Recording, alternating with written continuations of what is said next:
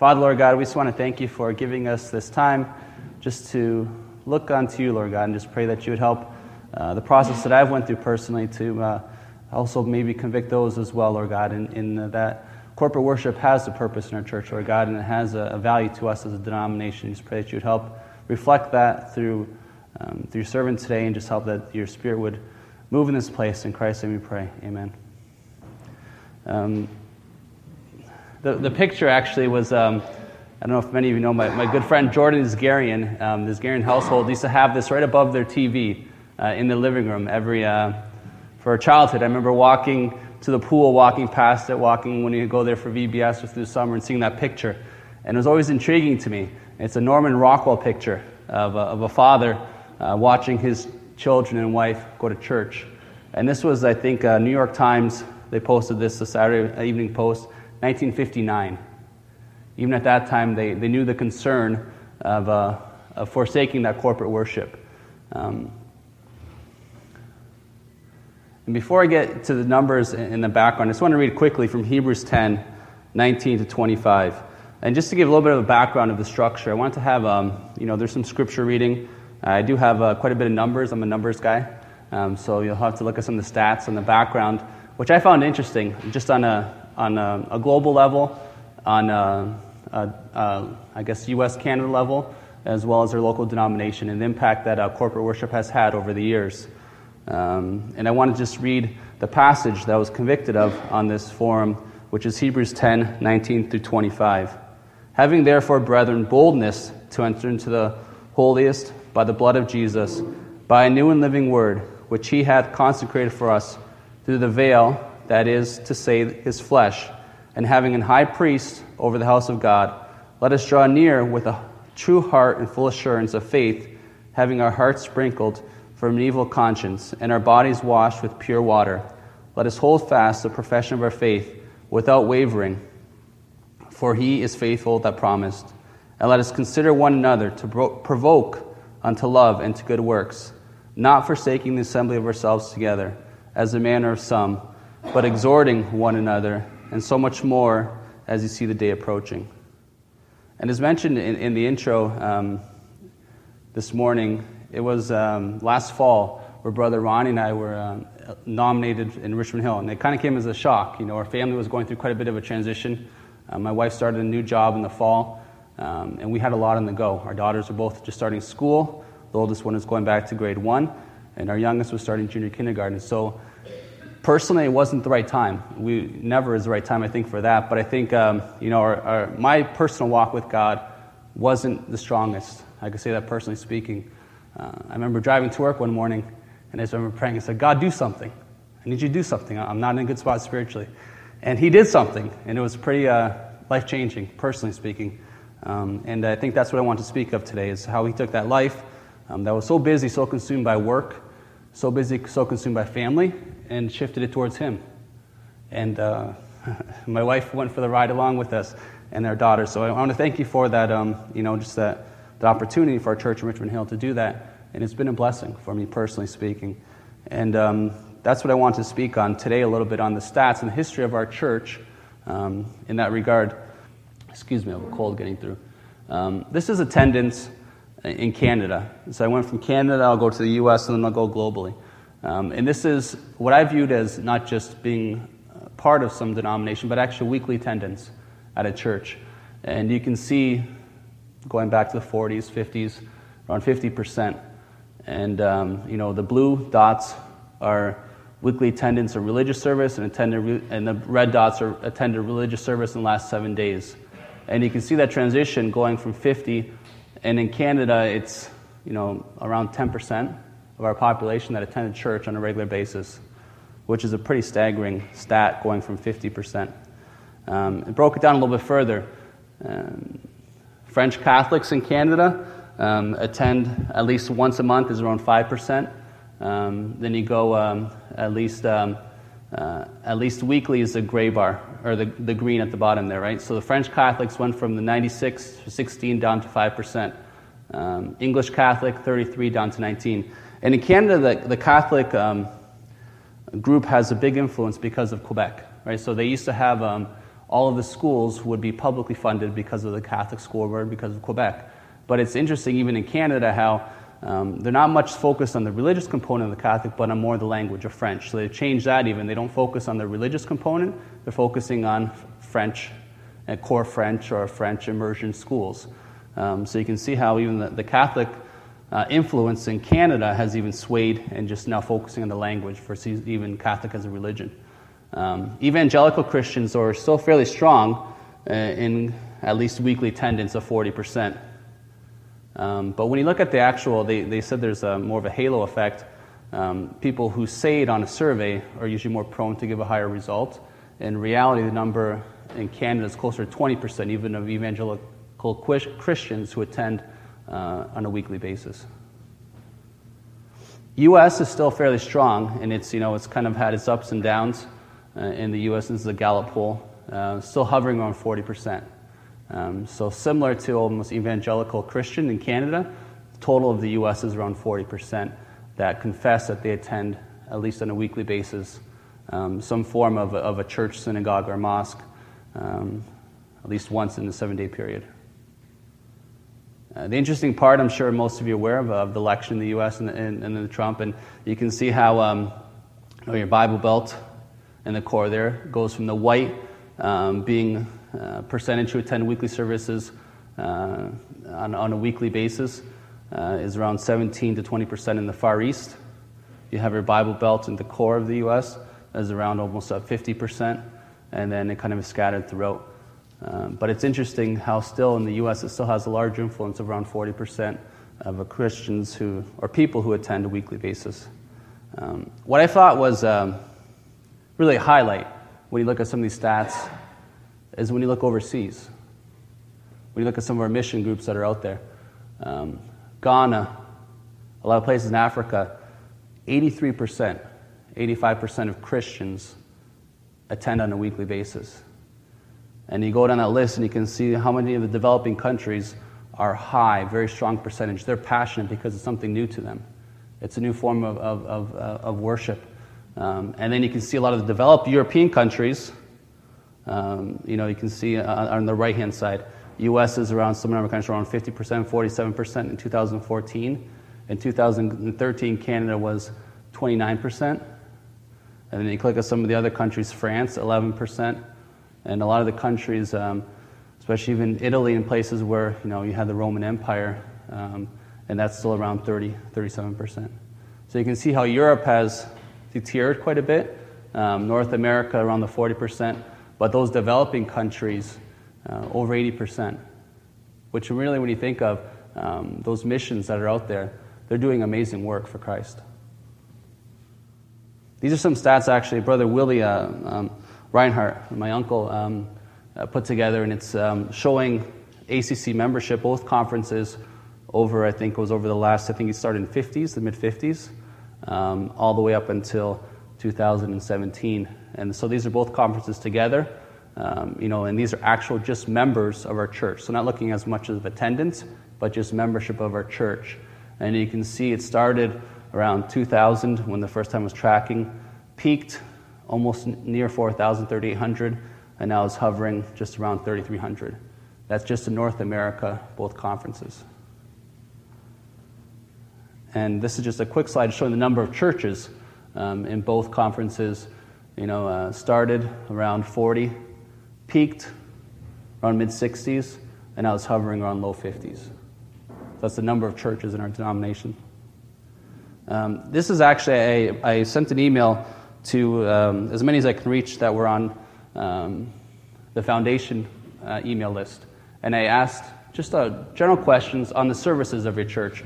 I got feedback from about 15 churches on that process. And it was more of just looking beyond the Sunday morning and to see how much attendance and how many people were there physically for morning Bible class, morning services, Sunday school program, afternoon services, and if there were singing services, midweek services, midweek Bible studies, youth group, and how many churches do online streaming or online sermons. The point I tried bolding in the middle is Sunday morning services. That usually has the largest crowd. It reflected 100% of the total. churches, and there was around 120 on average, taking all the big churches and the small churches that responded, and 17 churches that received feedback on the survey. When you look at Bible class, around 40% of the people that attend our services attend Bible class. And I got 13 churches out of that 17 actually do a formal Bible class before church Sunday morning. And an average of around 26 people, sub 30 people attend. The Sunday school program is around 25%. You can compare that almost to the youth group is around 20 to 25% of the church. And I was talking to Brother Adrian on that. If you would ever think of the areas that you would want to expand on or focus the most and get the large attendance in those two areas, in the Sunday school and the youth. But it's a challenge. I know coming from Windsor congregation, we always had a large youth group, over 100 people. And then going to Richmond Hill, where it's a lot of younger, and now the younger are becoming teens. You have 2 teens, maybe 4 teens are eligible to be a youth group, and do you start a youth group from that? And it's a challenge. When you have an existing structure of a large church, it's easier to bring more on and transition from Sunday school to youth group to church. And a small church is a challenge.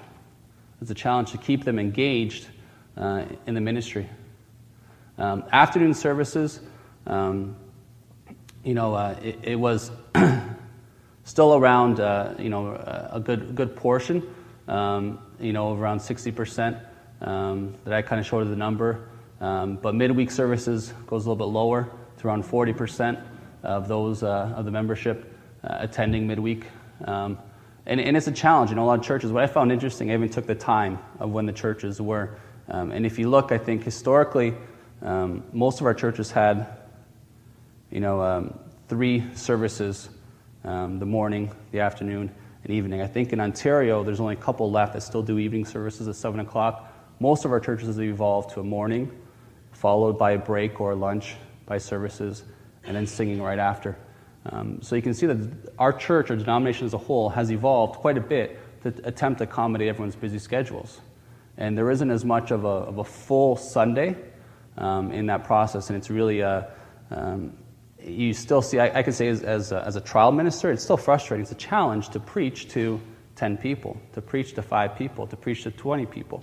But it's interesting just to see how, even though our churches have attempted to evolve the schedule, it's still a challenge to get a lot of people beyond the Sunday morning.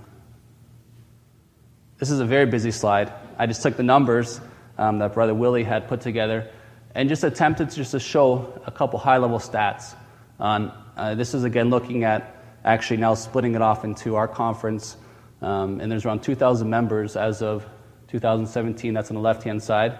Then go from left over. 2,186 members at 35 churches in our specific conference. But when you look at some of the numbers, the top 5 churches, which are the largest churches in our denomination, they're over 1,000 members, which represents around half the population is concentrated in 5 churches. So when you look at the other numbers, that leaves around 30 churches with sub 100 members. You break that down further, 18 churches have less than 40 members, which is around half of our denomination has around sub 40 members, and 10 churches are sub 20 members. And I remember talking just on the way down with Glenn Palnacki from Coconut Creek, and when you're sub 20 members, when you're sub 10 members, you can't even sometimes afford to keep the lights on. It's a cost for a lot of our small churches just to stay functioning with that number of membership. And I found interesting also, I put, this was just based on population of our church and when they stopped reporting numbers of population. And the number of church closures since the 54 was 18 churches have closed. And you can kind of see the numbers of certain states and what year. I kind of put when the church started according to the numbers, the attendance of members, and when it ended. And there's 18 churches. Even in a state like Illinois, we had at one time up to 5 churches, and they've all closed down in Chicago, Illinois area. And you can see some of the ones in between. And it's interesting, historically, there's been ups and downs, some people leaving one church, going to another church in the area. But the number of churches has definitely decreased. And the population of churches have been concentrated to 5 large churches and 30 representing sub 100 members.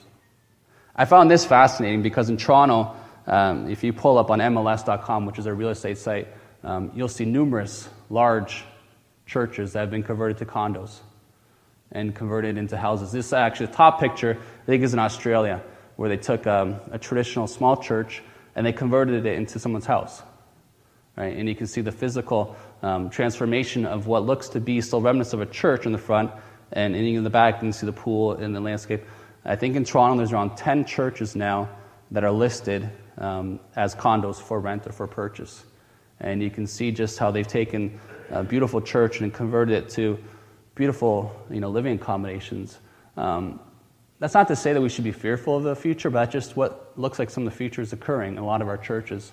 And you can see the impact. I then attempted, I went to a lot of because I had an email list of OMAC members, of ministers in our church. I emailed them all.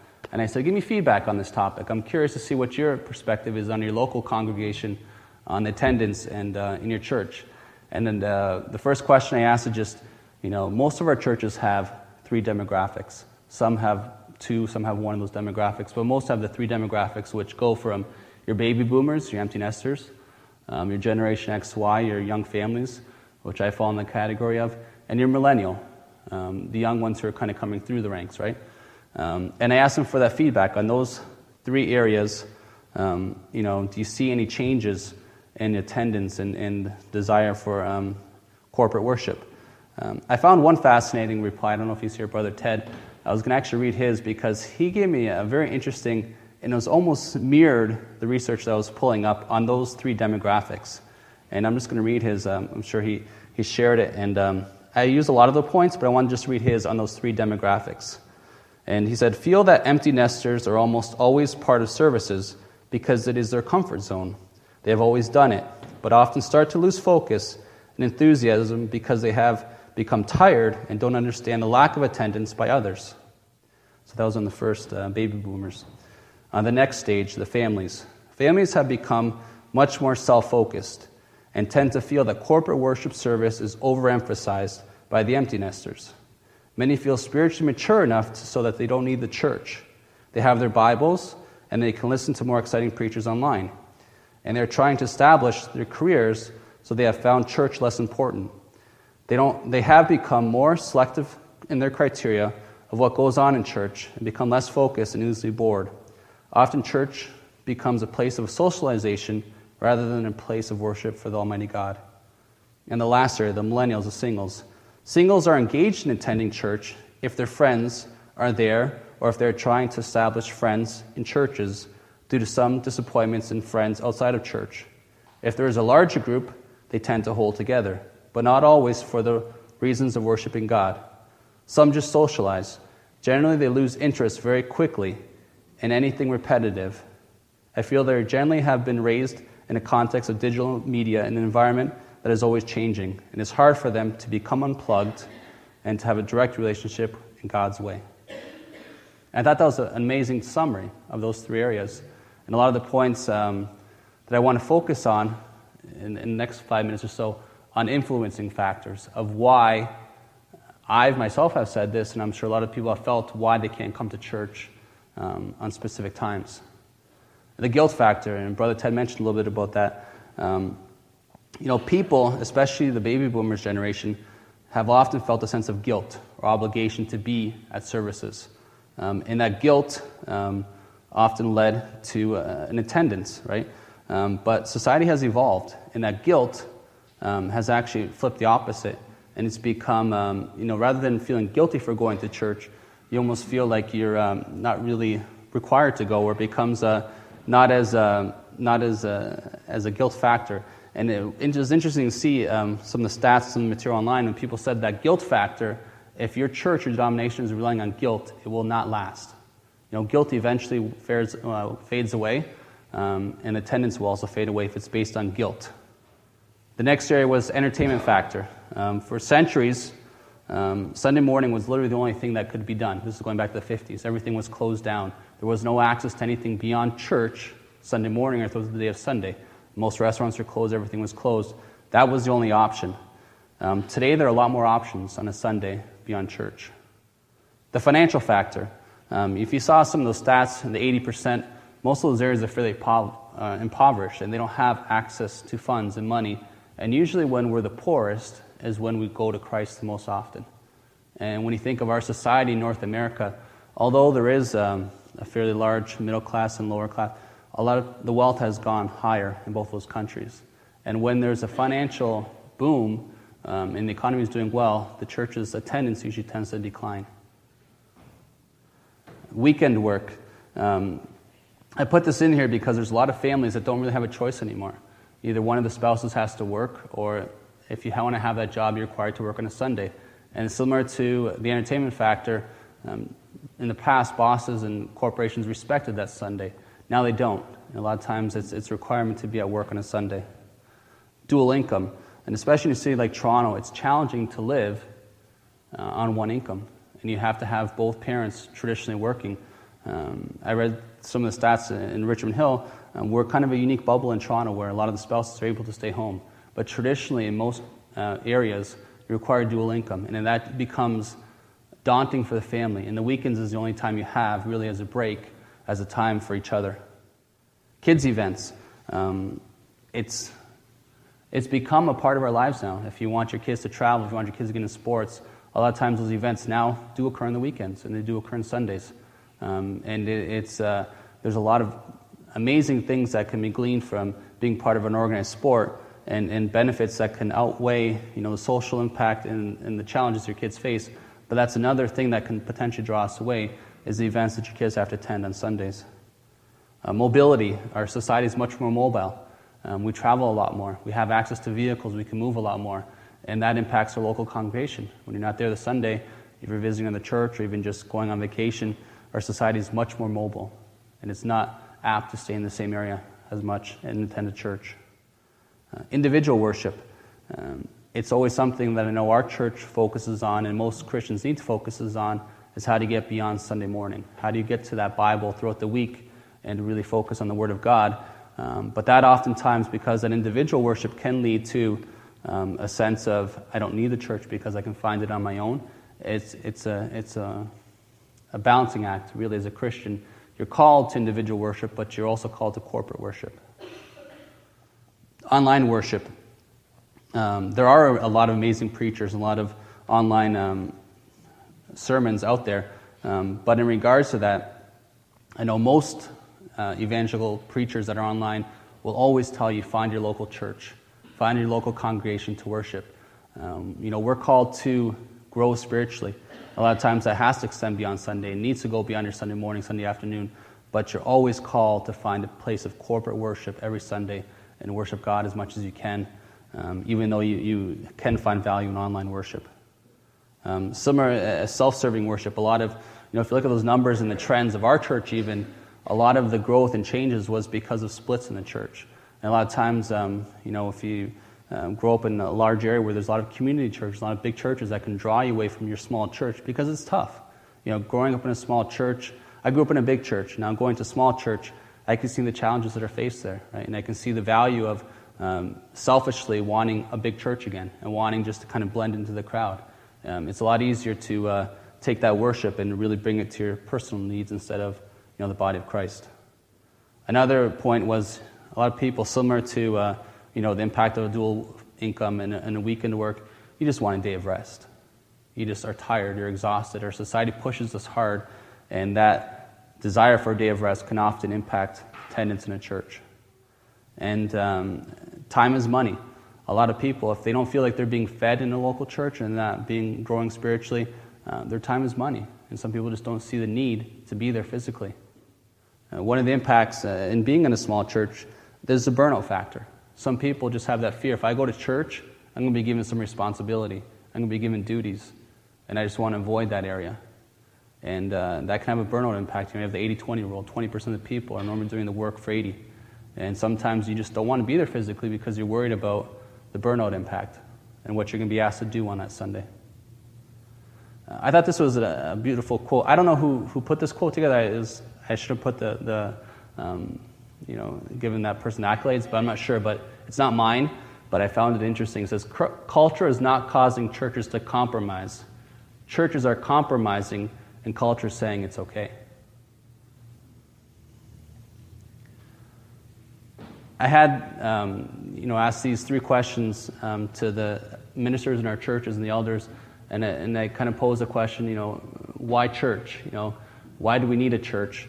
And one of the analogies I came across was a husband and wife, as the church being the bride. If you get married to your wife and your spouse in the first year, you still consume yourself in your work, and you consume yourself in everything else, and your spouse is a part of you, but isn't a part of you. A church is a very similar way. You can be there physically, but if you're not engaged in that church, and you don't have a relationship with that church, you're not going to see value in that church. And when you look at something as simple as the New Testament, the New Testament has quite a few books and quite a few areas of notes to the church and written to the church and the value of the church and the growth of the church at that time. And one passage that I found interesting was Mark 2:27. And he said unto them, the Sabbath was made for man, and not man for the Sabbath. And that's really what Sunday is about. It's about us. It's about us trying to get closer to God.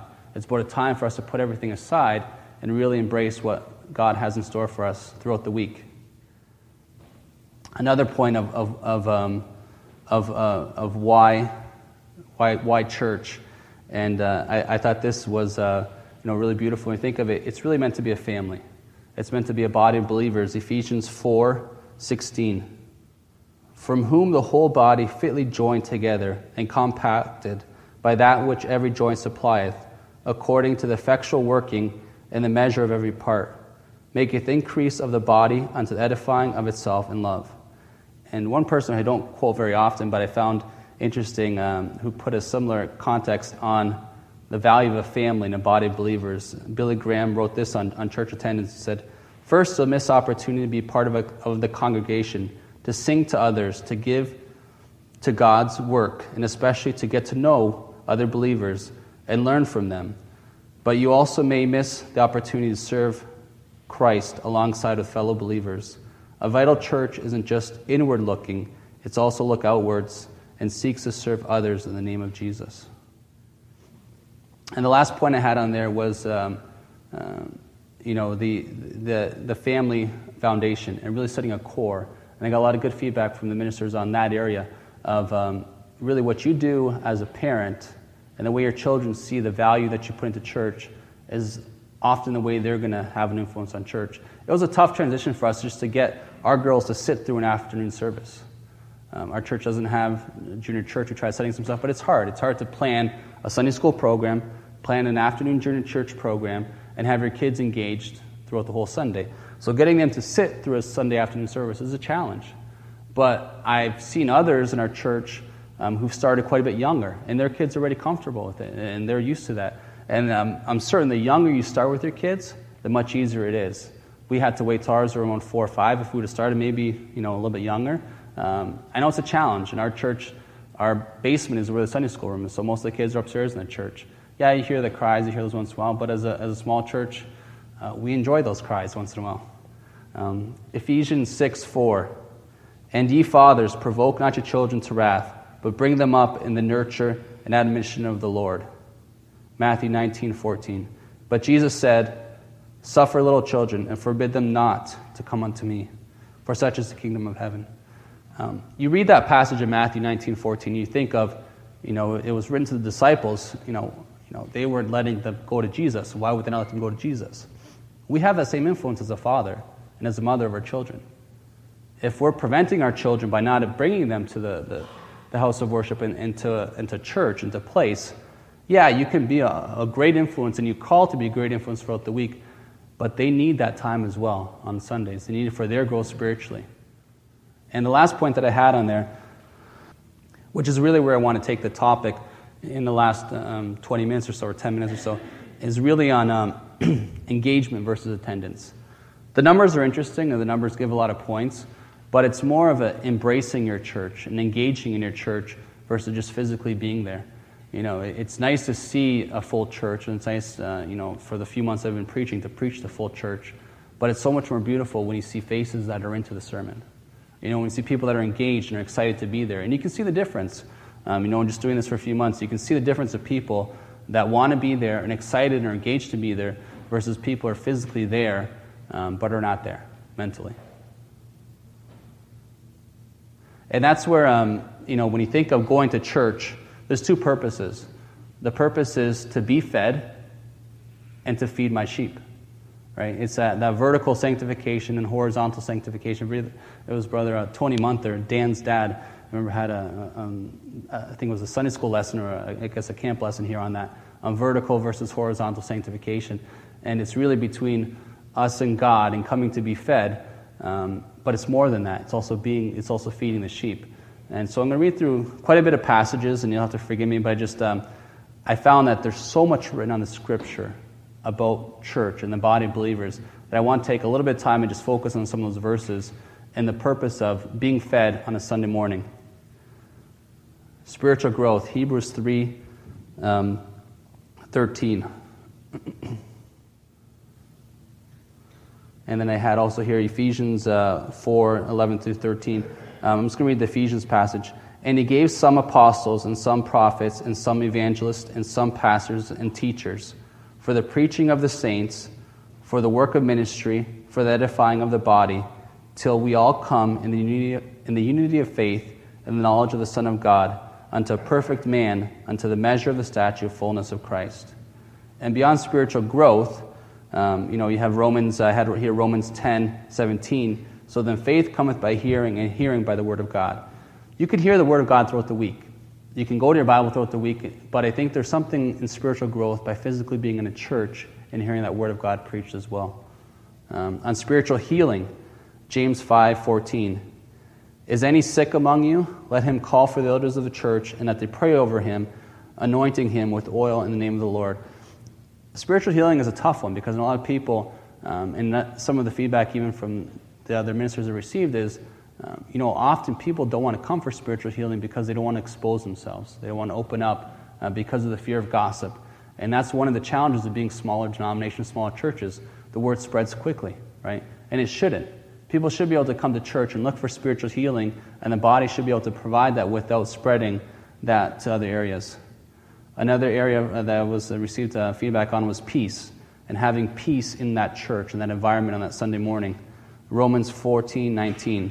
Let us therefore follow after the things which make for peace, and things wherewith one may edify another. Matthew 11:28. Come unto me, all ye that labor and are heavy laden, and I will give you rest. And often when you have your kids screaming beside you or whatever stage you're in your life, it's hard to think of church as a place of peace. You just want to go in and get out.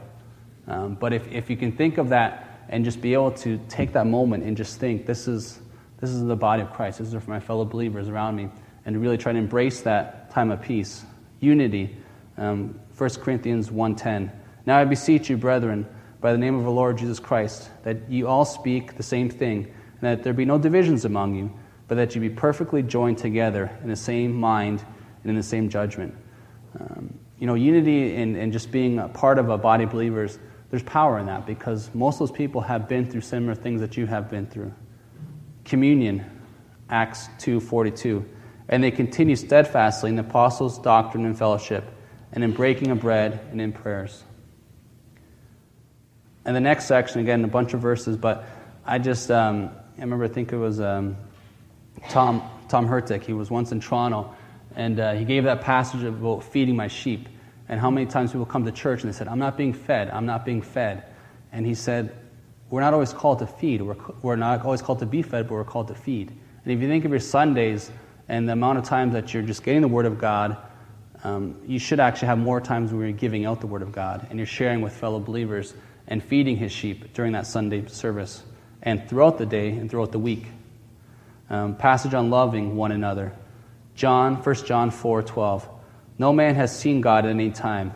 If we love one another, God dwelleth in us, and His love is perfected in us. And that's a challenge, to love one another and love the body of Christ and believers. Encouraging one another. Hebrews 3:13. But exhort one another daily, while it is called today, lest any of you be hardened through the deceitfulness of sin. Honoring one another. Romans 12:10. Be kindly affectionate one to another with brotherly love, and honoring, preferring one another. Being kind and compassionate to one another. Ephesians 4:32. And be kind one to another, tenderhearted, forgiving one another, even as God for Christ's sake hath forgiven you.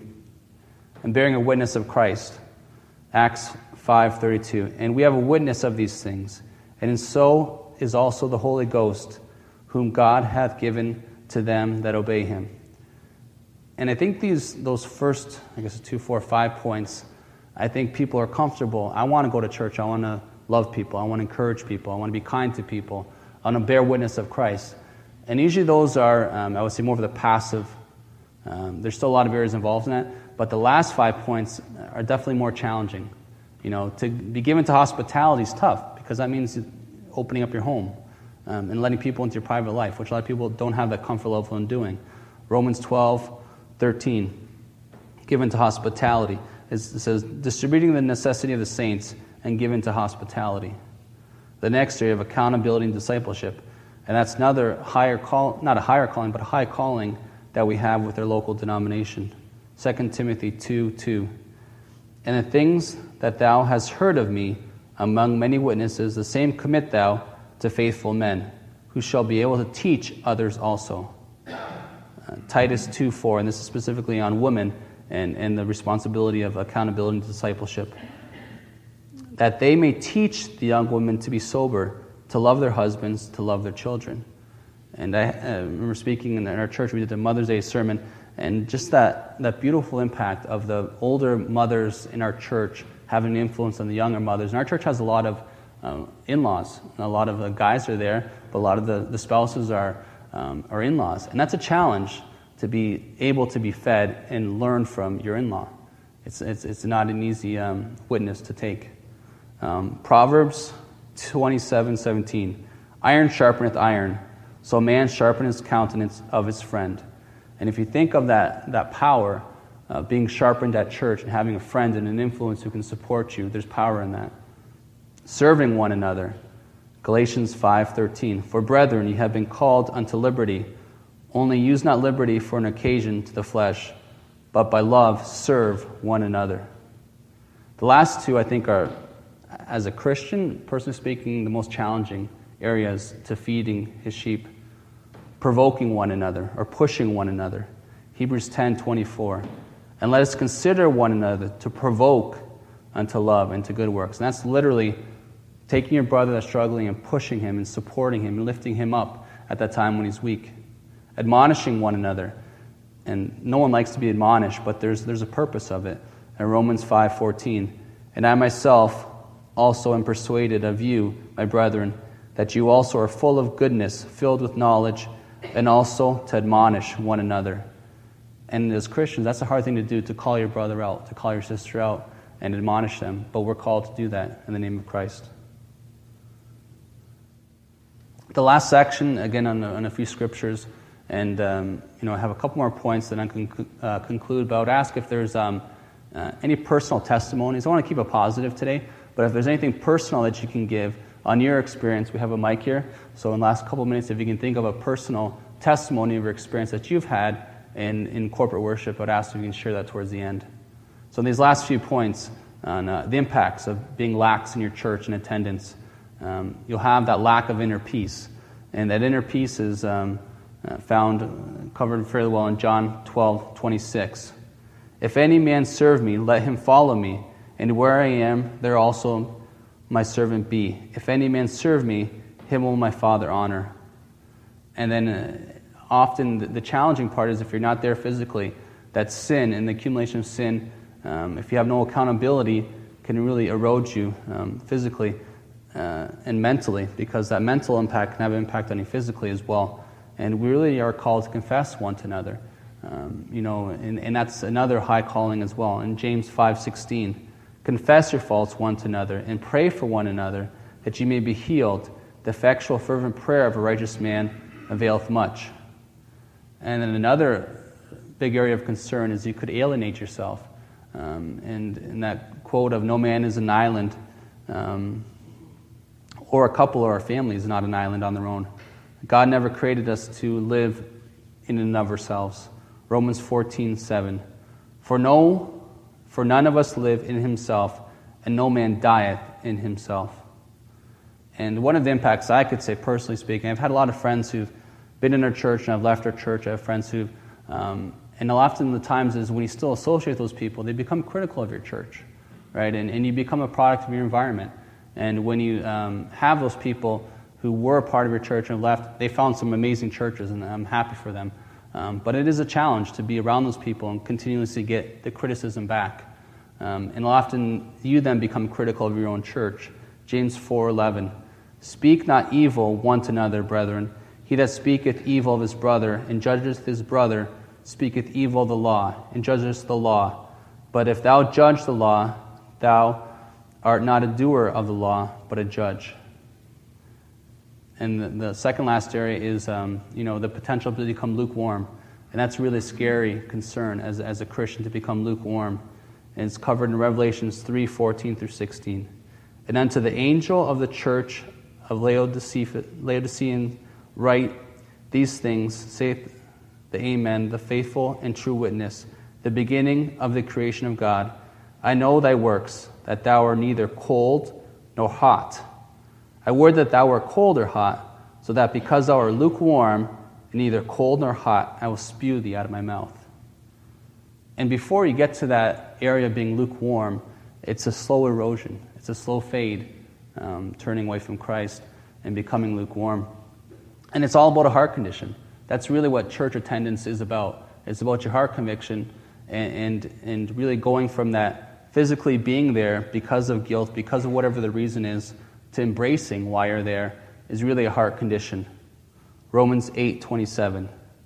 "And he that searcheth the heart knoweth what is the mind of the Spirit, because he maketh intercession for the saints according to the will of God." And this is it's a little picture of my daughters, actually. It was funny. I think this is Alana was 1, and I think Valence was 3. And we were visiting somewhere, and they saw a bird. Our oldest daughter is scared of anything, pretty much. And the younger one, she was excited. She saw the bird. And, let's go get it, Dad. And the younger one the older one, Valence, is already running the other direction, right? And I just put this up there just as a challenge, because personally I went through this challenge, and I would encourage anyone who has that potential or that conviction of the value of corporate worship to try to attend, just for 1 month. Maybe it's September, maybe it's October when the kids are back in school and you're there physically. Try to push yourself to get to as many services as you can, to the midweek, to the Bible class, to the morning services is a given usually. But if you can push yourself for 1 month and just take a step back and see what God is doing, I think it's amazing. And I remember some people have asked me, well, Eric, you probably didn't really have a choice in that matter. I mean, you were put into a role and you were almost forced. And I said, yeah, I guess you can say that.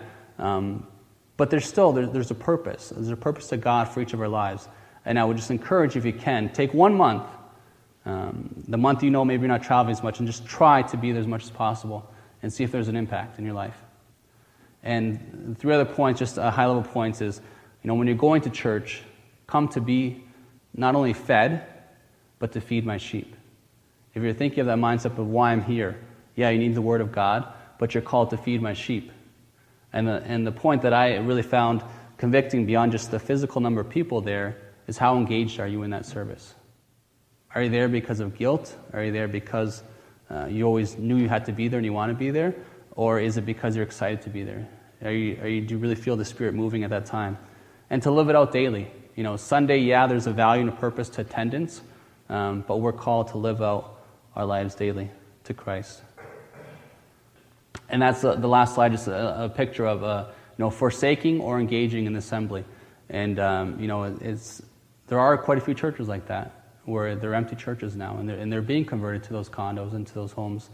On the flip side, there's power.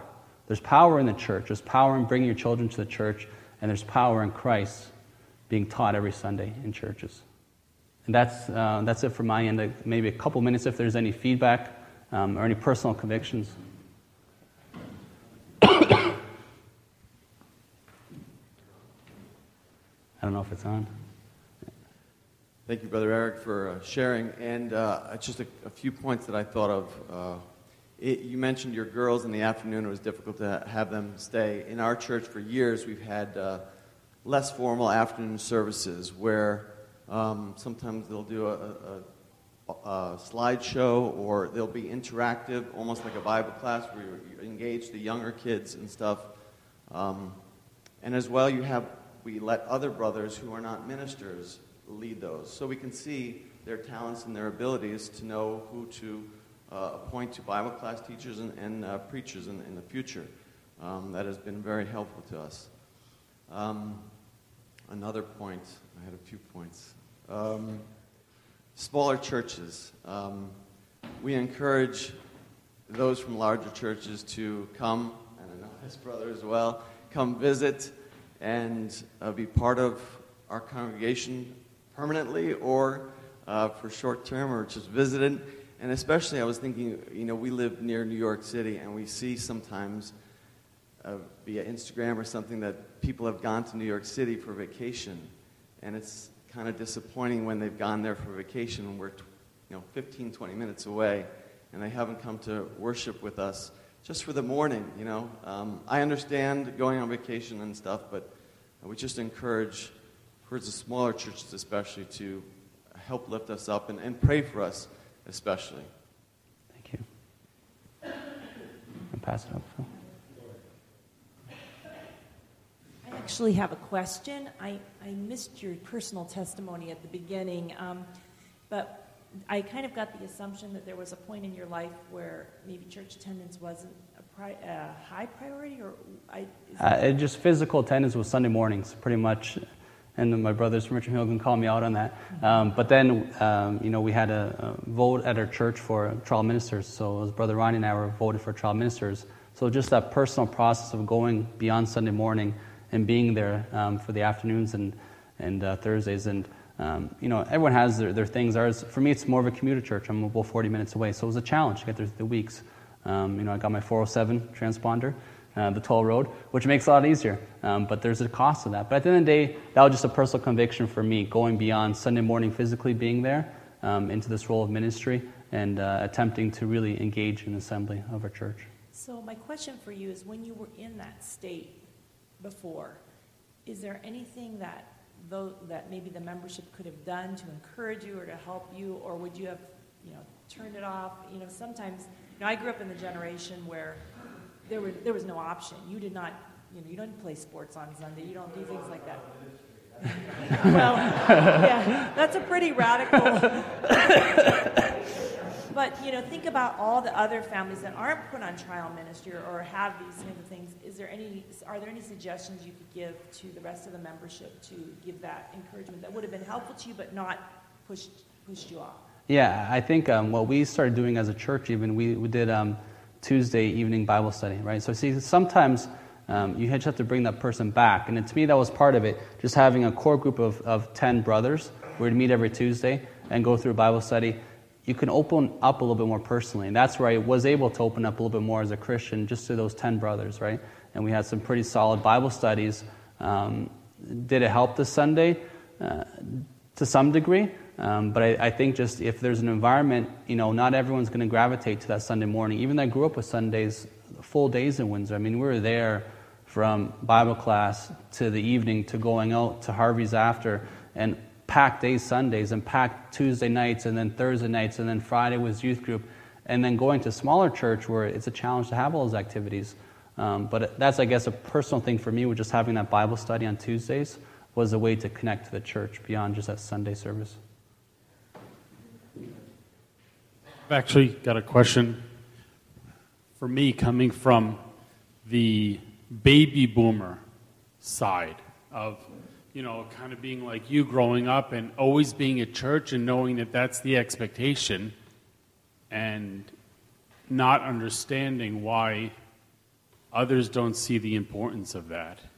So do I just be happy that they show up for just morning service? Even though we've tried to encourage people to, yes, come for Bible class. You are missing something in that. Stay for afternoon service and fellowship, with the believers. But yet, for us, we see probably more than a 50% drop-off in the afternoon. Our Bible classes, if you're lucky, maybe 10 people. So, do I just be happy for those that are coming? or how far do I take it in encouraging others to try to make it to those other functions, Wednesday nights, 12 people maybe out of a membership of 60, 65. So, what do I do? I'm asking that for you. Yeah, and just a general question. Go ahead.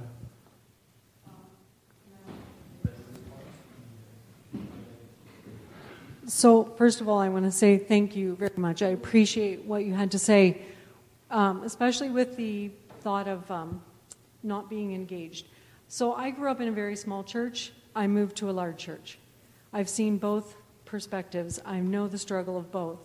There are problems in a large church, too, with people who don't want to participate. You can hide a whole lot easier.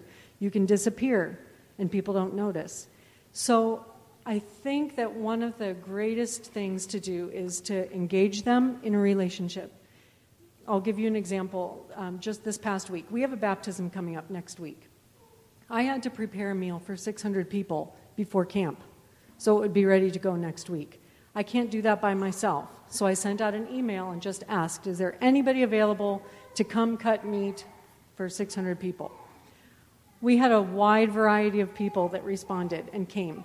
Those people, some of them, come only for morning. Some people, well, actually pretty much everybody there comes at least Sunday morning. But it was a wide variety of people. They felt connected. We stood around the island and we talked as we cut meat for hours. They're going to have more of a sense of belonging now because they did something for the church. Will they come for every service now? Maybe, maybe not. But they have that feeling of community. We have other things that we do in Kitchener that try to build up that sense of community, of trying to connect each other outside of church so that when they come, there's more of a connection between people.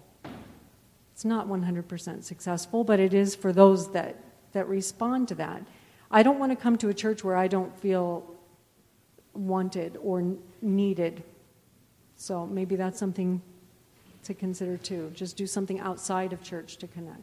One of the ways just that I found personally is, I know for a lot of our generation, even the younger generation, they're looking for electronic means to connect to them, through Facebook or emails or different ways. And sometimes just reaching out to those individuals through that different medium of saying, here's the Bible studies on Sunday morning, here's what the lesson's on, here's some material to prep yourself for the lesson. You might get some more attendance. I don't know. I just found we're trying to push that in our church to communicate more electronically and to get things to others in our church beyond just verbalizing and being there physically. You're hoping to draw them in. There's another question at the back there. Go ahead. I have to say only, the Word of God teaches us, where is our heart, there will be our treasure also. God gave us 6 days for our earthly things. He took only 1 day for himself. What we say if God would say, and he took the short end of the stick, would say this way. What would we say to God if he would say, I'm giving to you only 1 day, and I want 6 days from you?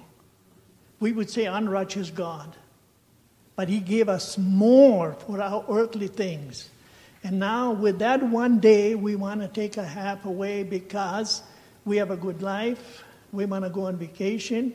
We want to do certain things because on Monday I have to go back to work. So I would say our heart should be more focused that we don't miss the church, to have more fellowship with one another and understanding one another. When something is said from the pulpit, my father-in-law, when he was preaching, he always said, one is speaking and the rest of you have to prove, is it so or not? So among us, we should try to do that more, and that will bind us closer together. Yeah, the ironing, sharpening iron, right?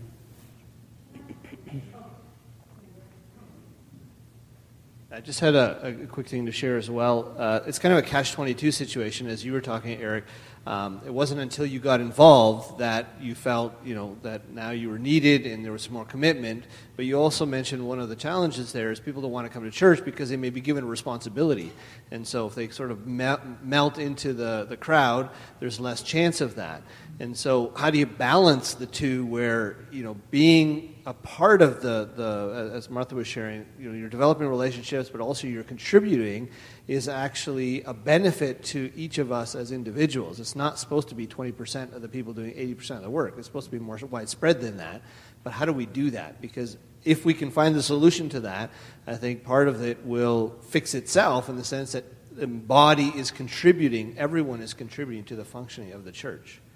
Just a testimony of somebody in our church who went through a similar experience where they had young kids, they never came, and eventually as their kids were growing older, they had developed into a pattern Sunday morning only. And they finally started realizing their kids had no concept and didn't want to go to the afternoon service, and they realized, wow, we're really teaching them the wrong thing. And they had to make some changes in their lives to commit. Say, this is what we're doing. This is no longer an option. Because they were haphazard in their, sometimes they went, sometimes they didn't. When they went, the kids are always complaining, it's so boring, I don't want to go. And there was always a fight until they made a commitment saying there is no other option. And then the complaints melted away, and then it became a matter of life and something that they've come to enjoy. Yeah, it's amazing to see how much children gravitate towards routine. As a teacher background and speaking to the teachers, kids look for routine and look for structure. If you can implement that on Sunday, it's a challenge, but there's value in that. No, sorry, I was just going to add to what Martha was saying to answer Roy's question. I found in our church, as it, each church kind of fluxes, the importance of listening to the Holy Spirit, that each one of us as a member of a church matters. You might have a conversation with someone that you're prompted to have with that no one else has that day because that's your job. But if you see that you matter and that other people matter to you and you're a family, that's where everyone gets engaged through somebody. But if you wait for somebody else to do it, it may never get done. So something as simple as saying, hey, let's have our families get together after Wednesday service or before for dinner. It's part of making a family, a connection. If each member takes the opportunity to do that, that's how you become a family again, instead of it's disjointed, each of us are on our own. So it might get people more engaged that way. Any other feedback or comments? Thank you.